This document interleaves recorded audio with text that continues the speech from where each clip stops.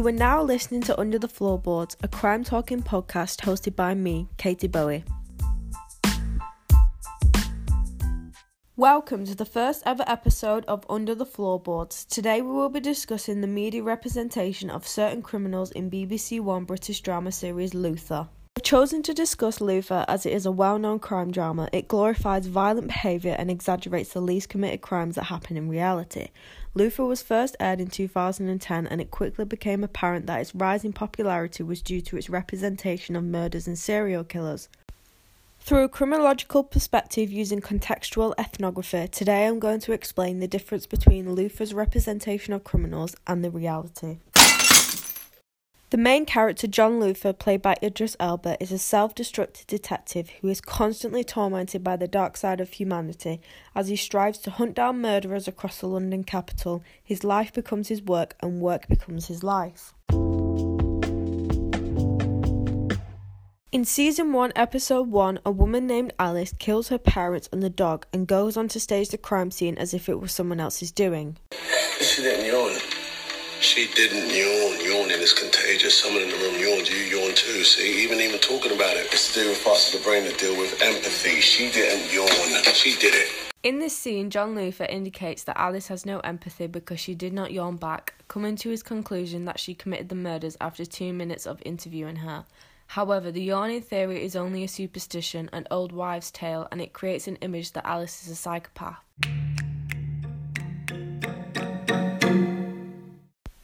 According to Hearst in 2013, the meaning behind a psychopath relates to the levels of threat they bring to society. Ziskin 1978 and Zuckerman 1995 support the idea that a lack of empathy is associated with psychopathy. However, John's reasoning is unrealistic and begins a label that those who don't yawn back are psychopaths, creating a snowball effect. John Luther has already implied that Alice being the offender is not mentally stable. This indicates to those watching that all those who lack empathy have the potential to be murdering psychopaths. It becomes a running theme within Luther, the idea of mental health linking to psychopathy, and this being the leading factor in motivation to killing a number of people. The image created of murderers throughout Luther is seen in the next episode of Season 1 with more of a twist to it. In Episode 2, a young man named Owen, who was once in the army, creates a vengeance towards the police, carrying out brutal attacks killing numerous within the force. These attacks were not politically motivated, therefore not classed as terrorism, only a terror for the police. Owen is a young white male and is viewed as a victim because of his childhood traumas from his dad. He is viewed as weak due to the manipulation he received from his father. We know that you're not responsible for what you did. Not really. I'd like to acknowledge that here on the record. In the light of this, we're prepared to make certain recommendations when it comes to trial and sentencing. Owen, as far as we're concerned, the ultimate responsibility for the death of these officers lies with your dad. In this recording, Owen has been taken into custody and for some reason his blame for the murders goes unseen. I mentioned previous that Owen was a white young male. This becomes relevant to what I'm going to discuss next.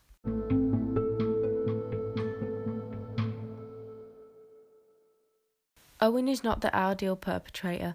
Through visual ethnography, he is presented as a young, smart-looking white male, and in the case of real life, this is not correct. As most murders are committed by those close to you, Owen goes out of his way to attack a certain group, with no political motivation, meaning that he falls outside of the bracket of the ideal perpetrator, not only by his dashing looks, but motives to kill. Luther also begins to view him as a victim to his father's neglect. However, Owen is also not the ideal victim. According to Newburn 2017, the ideal victim is a young, middle-class white female.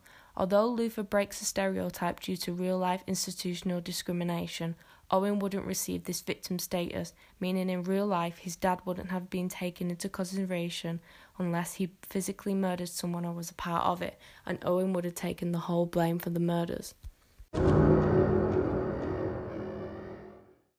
Through other media such as the news and TV, a white male that kills is strongly associated with having mental health issues, hence the reason why this particular character has been made.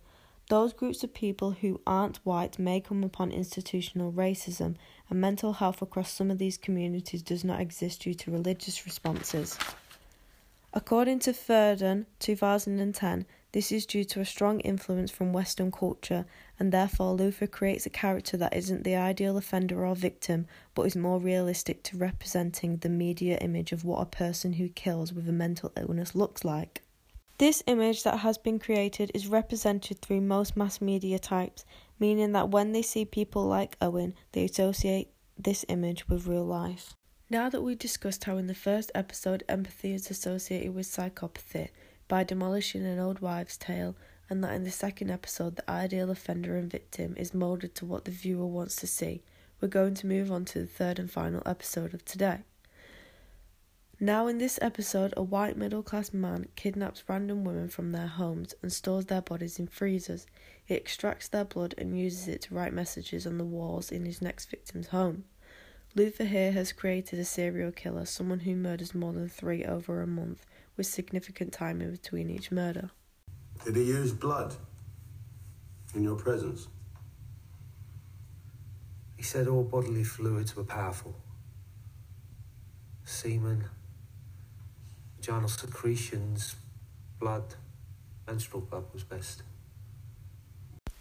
In this recording, John Luther is interviewing an ex-undercover detective who was on the case many years ago. Here he states that Burgess the killer believes that bodily fluids are powerful. Within the first 20 minutes of this episode, the killer does not talk, but from the interview Luther is making, you believe that again, this man is mentally unstable. £100 for a poem hand illustrated by the Yorkshire Ripper. £750 for a letter from the Ripper to a female correspondent. Wow. Well, that includes a small self-portrait. Sutcliffe, snuggling up to a woman. Large-breasted. But you know there's nothing new under the sun. There used to be quite a trade in handkerchiefs dipped in the blood of hanged men, hair clippings, snuff boxes, garters, cravat pins. Who would buy them? Young women, mostly. In this scene, Luther is talking to Burgess in his shop. It shows his fascination towards past serial killers and bodily fluids once again. When Burgess talks, he seems sophisticated and intelligent, and at the end of the clip he mentions who buys these objects. Young women, which is, as we know, Burgess's target. Luther is stuck with its theme of a white male who is mentally unstable and kills several. However, in this episode, it implies that serial killers have a fascination with past serial killers. This is also portrayed in many movies such as Human Centipede and other horrors. This is an uncommon feature in real-life cases. It's a superstition again that things such as video games or ex-murderers may influence others to do the thing they are watching. Some criminologists may support this idea and therefore believe that Luther is accurate to some degree.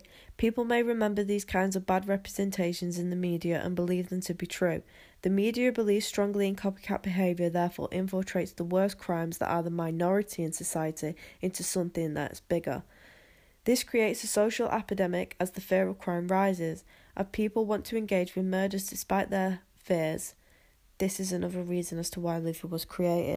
Although Luther does imply some sense of reality, it is over-dramatised based on other media representations. For example, what we see in the news and on shows such as Luther. Luther only focuses on criminals that are dangerous and different, making up murder scenarios beyond our wildest imaginations. This implements a fear towards these kinds of criminals. Luther does this by associating people with stereotypes, such as the white male being psychotic, empathy linking to mental health, and copycat criminals being spied from ex-murderers. All these methods are infiltrated through the media, and therefore the general public begin to believe that these labels and stereotypes are true. I came about analysing this piece of media Luther by watching all 5 seasons. It was from then that I noticed a reoccurring theme that the criminals are serial killers with mental problems and gender and race. It then became appropriate to look at the content to as why and how these representations are made.